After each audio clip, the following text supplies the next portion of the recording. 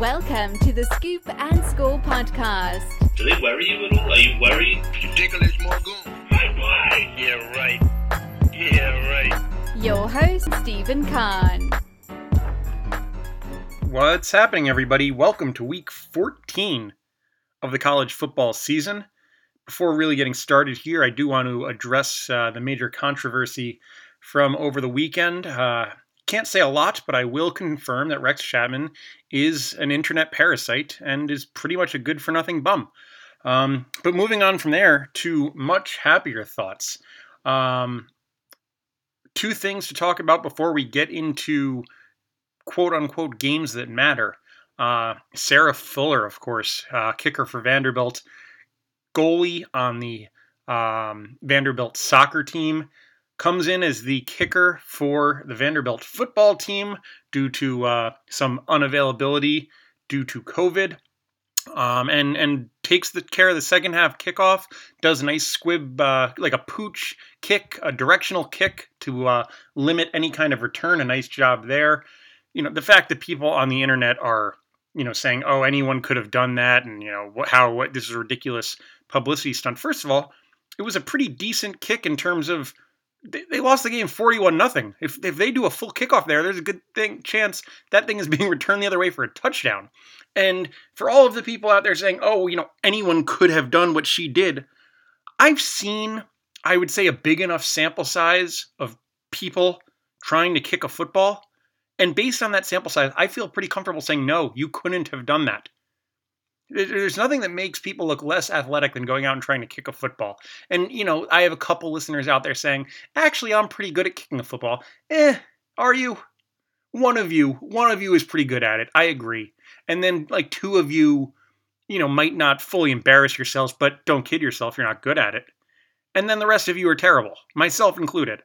So let's enjoy this good thing. Congratulations to Sarah. Really good job. Becomes the first female to play football in a Power 5 collegiate football game. And listen, we're allowed to celebrate what an achievement it is, and also think it's funny that she happens to go to Vanderbilt where they're unable to score points or get into field goal range or anything like that. So she literally only had one opportunity to kick the football, and that was the kickoff to open the second half. Another outstanding performance was the weekend goes to Buffalo running back Jarrett Patterson. Ran for 409 yards and 8 touchdowns.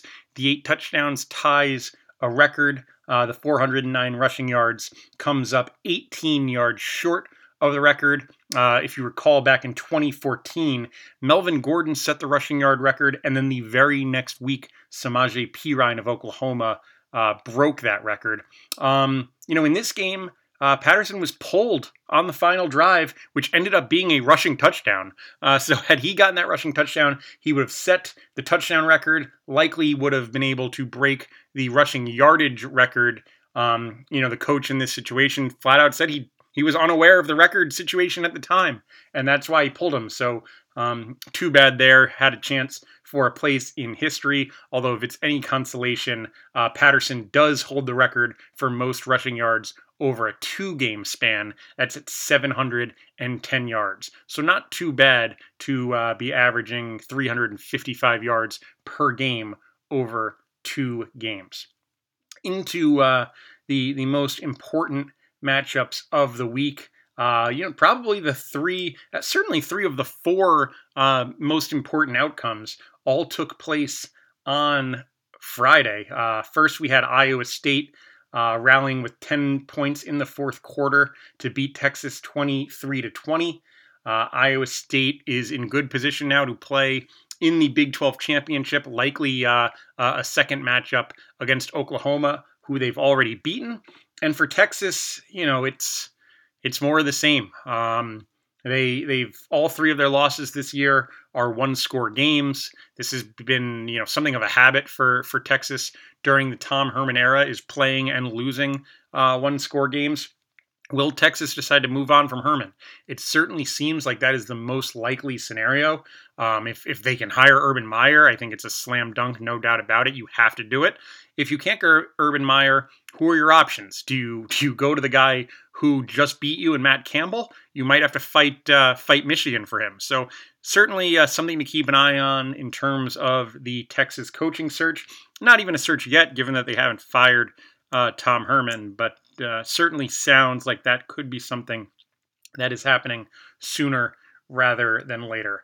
Notre Dame went to Chapel Hill and was able to win going away 31-17. That was 0 second half points for North Carolina after Notre Dame lost its best defensive secondary player to a targeting call. So a really nice job from the Notre Dame coaching staff, a really nice job from a lot of Notre Dame's depth players coming off the bench and securing that win. Really just, it's as good as I've felt about Notre Dame maybe ever. They just, this is the kind of game that they could have folded and lost. I certainly felt that way going into the half. After, the terrible drive that they gave up a 3rd and 18 and then a 3rd and 20 en route to giving up a field goal to North Carolina. And as part of that drive, the targeting call that knocks Kyle Hamilton out of the game, I just thought everything was in position for North Carolina to pull away in the second half. Instead, the opposite happened. Give credit to the Notre Dame defense and give credit to the Notre Dame offense for doing what it had to do, going out and scoring a couple touchdowns and running a lot of clock in the process. Just such an impressive performance from every single player on that roster and every single coach on that staff. At this point, I feel really comfortable saying that Notre Dame is one of the 3 best teams in the country. If I were doing rankings, I would still have Alabama and Clemson, both of whom, if they were at full strength for what they're going to be, I still would give both of those teams the edge over Notre Dame. But unlike, say, in 2018, where I really didn't think Notre Dame had any chance heading into that playoff, I do think Notre Dame would be able to stick with Clemson and be able to stick with Alabama. I mean, they've already beaten Clemson, granted slightly shorthanded, but certainly they showed that they're capable at the line of scrimmage. They have the athletes, and I think they can do it. So certainly an exciting time to be an Irish fan, and we'll be talking about them plenty more in the upcoming weeks. And then the late game Friday night, Oregon State knocked off Oregon 41-38. 21 fourth quarter points for the Beavers. A wild game with bad officiating at the end. That's, just sort of what we can come to expect from the Pac-12. Really, this is just important in that it's a goodbye to Oregon. If they had any slim playoff hopes, they don't anymore, and probably at the end of the playoff hopes for the Pac-12 in general. I don't see USC making some kind of meteoric rise up the rankings at this point. And then on Saturday, really the only game on Saturday that had any real meaning, and that was Michigan State knocking off Northwestern 29-20.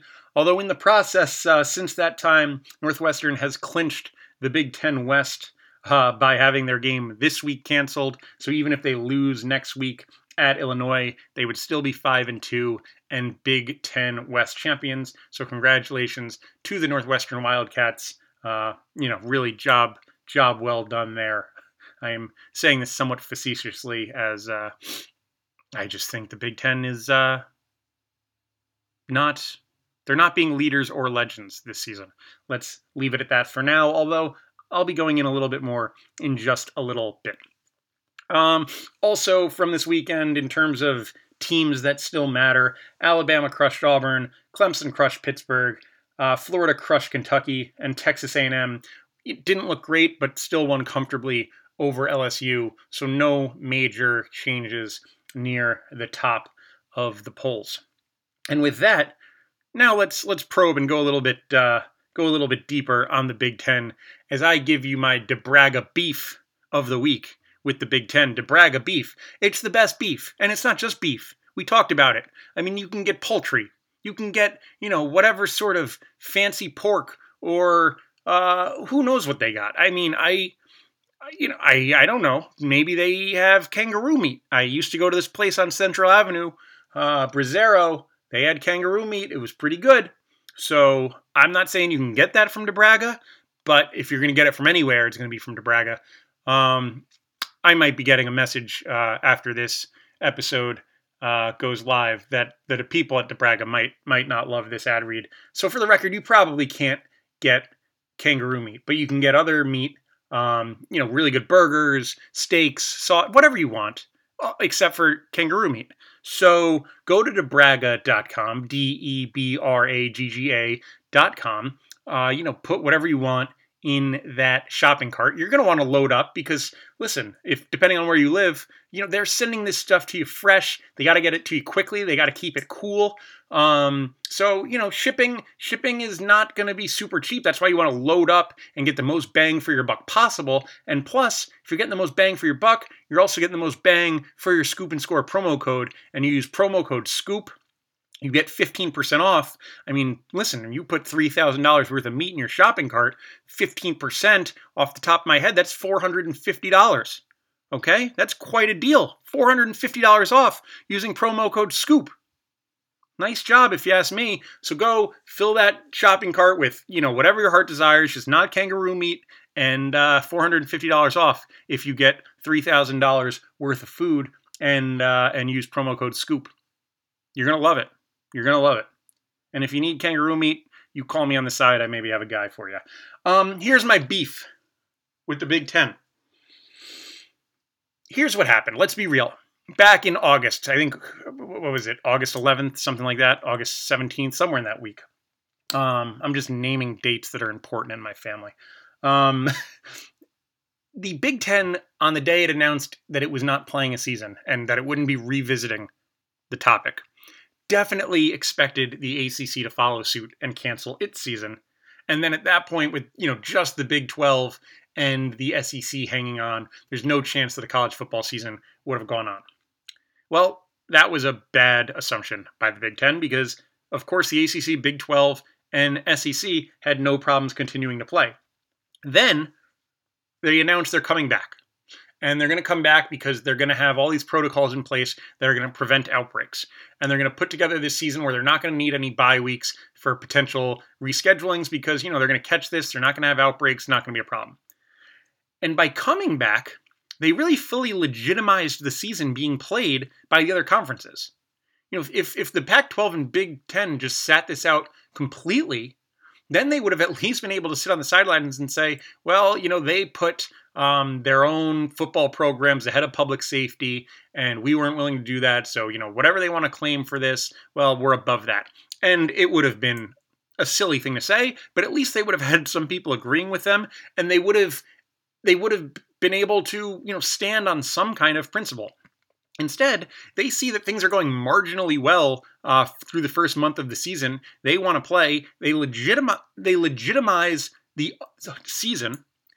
And then they jump in. And of course, the hubris of they've got this all figured out was ridiculous because they now, as a percentage of their games, have way more cancellations than anyone else.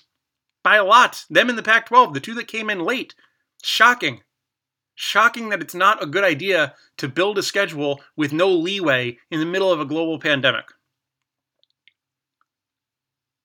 It's a botch from start to finish by the Big Ten. And I'm not going to go in on Ohio State and whether they deserve to be in or not be in, and because we'll see how things play out. I've gone in on Ohio State plenty over the last 2 weeks. Let's just wait and see how things play out, and then I can give my thoughts once whatever happens. But just ridiculous. Ridiculous. And my just a little extra beef, a little beef on the side, a beef medallion, if you will. Why does the committee have Georgia ranked 8th? They've played two good teams and got killed by both. That's it. Mini beef. DeBraga.com, promo code SCOOP, 15% off your first order. Really good beef. Really good pork chops. Week 14, here we go. I should mention that in week 13, I went 2-2 with my picks. Indiana just took care of business, even losing Michael Penix Jr. against Maryland. So that was a loser. Coastal Carolina and Clemson covered oh so easily. and LSU unfortunately snuck in the back door against Texas A&M, preventing us from going 3-1. We're at 2-2, and we're still down a little bit of vig if you're riding with me the whole way at 18-17. But we're gonna get ourselves a 2-1 week here and get ourselves into the positive number. I got a list of games here. It's not a great week, but there's at least football to keep you occupied pretty much from noon until midnight. If that is your personal preference, as it pretty much is mine. Right at noon, we've got Ohio State at Michigan State. I don't expect Michigan State to really compete into the fourth quarter of this game, but hey, Michigan State likes to mess up other teams' seasons. They just did it with Northwestern. Quarterback for Michigan State, Rocky Lombardi, is a fun guy. He likes to launch it downfield. He'll occasionally scramble for 10 yards when he really needs to. So that is something to keep an eye on there. Also at noon, Texas A&M goes to Auburn. Texas A&M trying to keep their playoff hopes alive. I don't think they're going to be able to do it. One of my picks this week is Auburn +7. Looking at Auburn's home and away splits, they are 4-0 at home this year with an average margin of victory of 18 points per game. On the road, they're 1-3 with the average scoring margin of negative 13 points per game. So that's a 31 point per game average difference between home and road for Auburn. Playing at home, I think they can handle this Texas A&M team. I like them to win the game outright. Give me the Tigers over the Aggies, and let's say goodbye to the Texas A&M playoff hopes. Next up at 2 o'clock, we've got the game day game, Liberty at Coastal Carolina. I said we're going to just keep riding the shunts with the picks until they let us down. I encourage you to keep doing it. They are not one of my picks this week. Liberty's a really solid team, and last I saw, I think the shunts are laying like 10.5, which just seems like a little bit too much against this Liberty team. But listen, they haven't let us down yet, so if you want to keep riding with them, I completely support that. That should be a great game and good for Coastal Carolina for getting game day. You know, it's a little bit bittersweet for Coastal Carolina, and I also think back to the beginning of the year, Wake Forest had game day.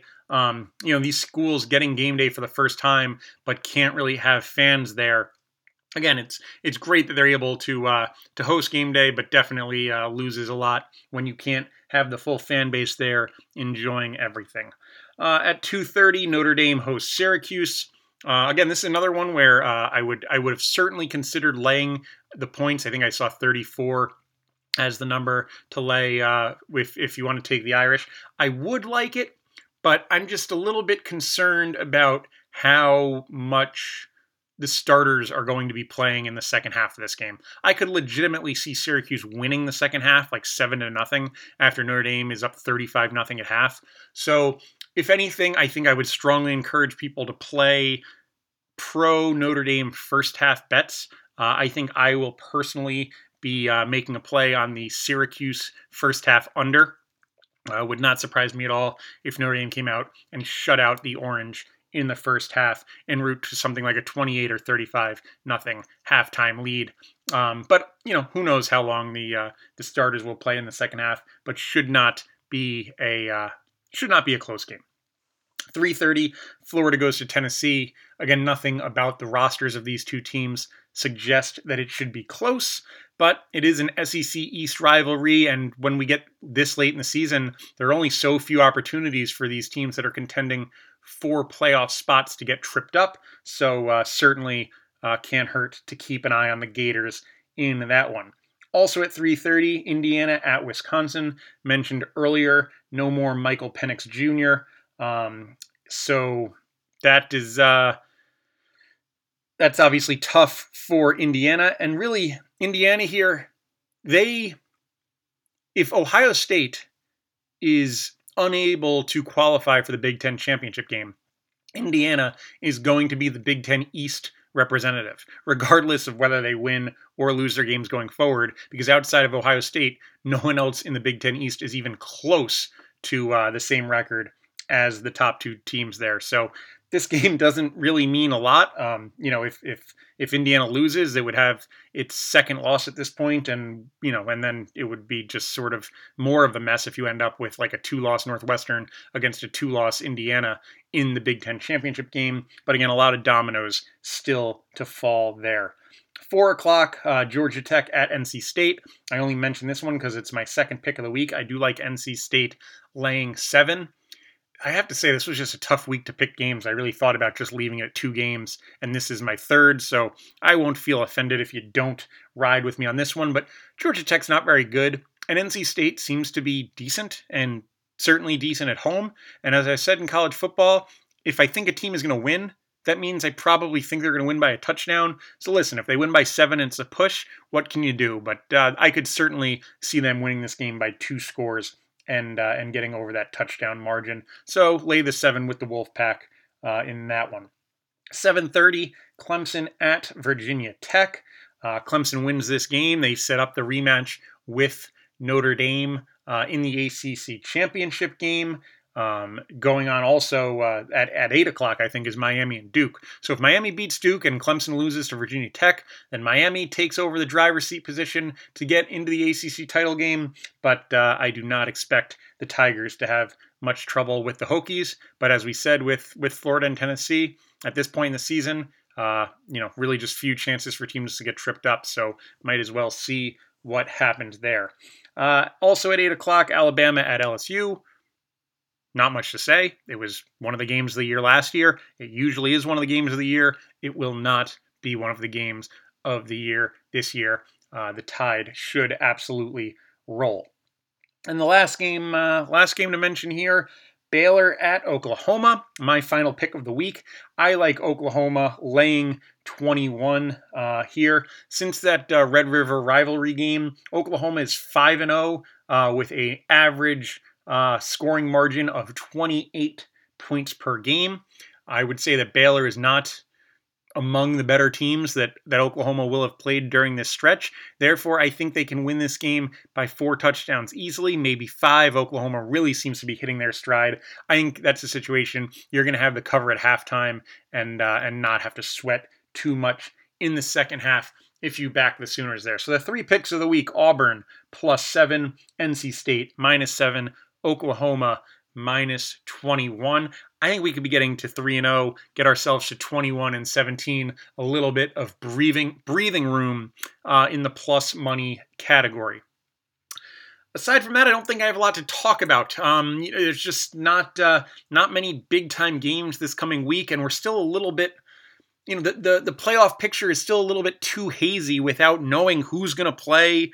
I'm sure next week there will be more to talk about as we determine whether or not Ohio State is going to get a 6th game in order to qualify for the Big Ten championship and things like that. So sorry for the short episode this week, but I hope we pick some winners. Hope everyone has a great weekend, and I look forward to talking to you all next week.